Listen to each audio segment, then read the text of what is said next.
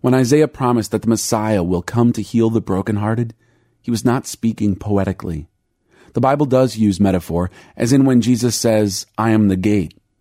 Of course, he is not an actual gate like the kind you slammed yesterday. He has no hinges on his body, no knob you turn. He is using metaphor. But when Isaiah talks about the brokenhearted, God is not using metaphor. The Hebrew is leb shabar, leb for heart, shabar for broken. Isaiah uses the word shabar to describe a bush whose twigs are dry, they are broken off. To describe the idols of Babylon lying shattered on the ground. As a statue shatters into 1,000 pieces when you knock it off the table, or to describe a broken bone. God is speaking literally here. He says, "Your heart is now in many pieces. I want to heal it." The heart can be broken, literally, just like a branch or a statue or a bone. Can you name any precious thing that can't?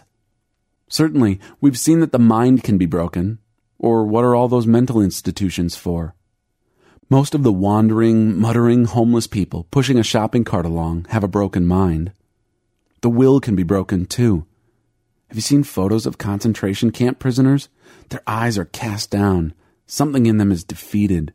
They will do whatever they are told. But somehow we have overlooked the fact that this treasure called the heart can also be broken, has been broken, and now lies in pieces down under the surface.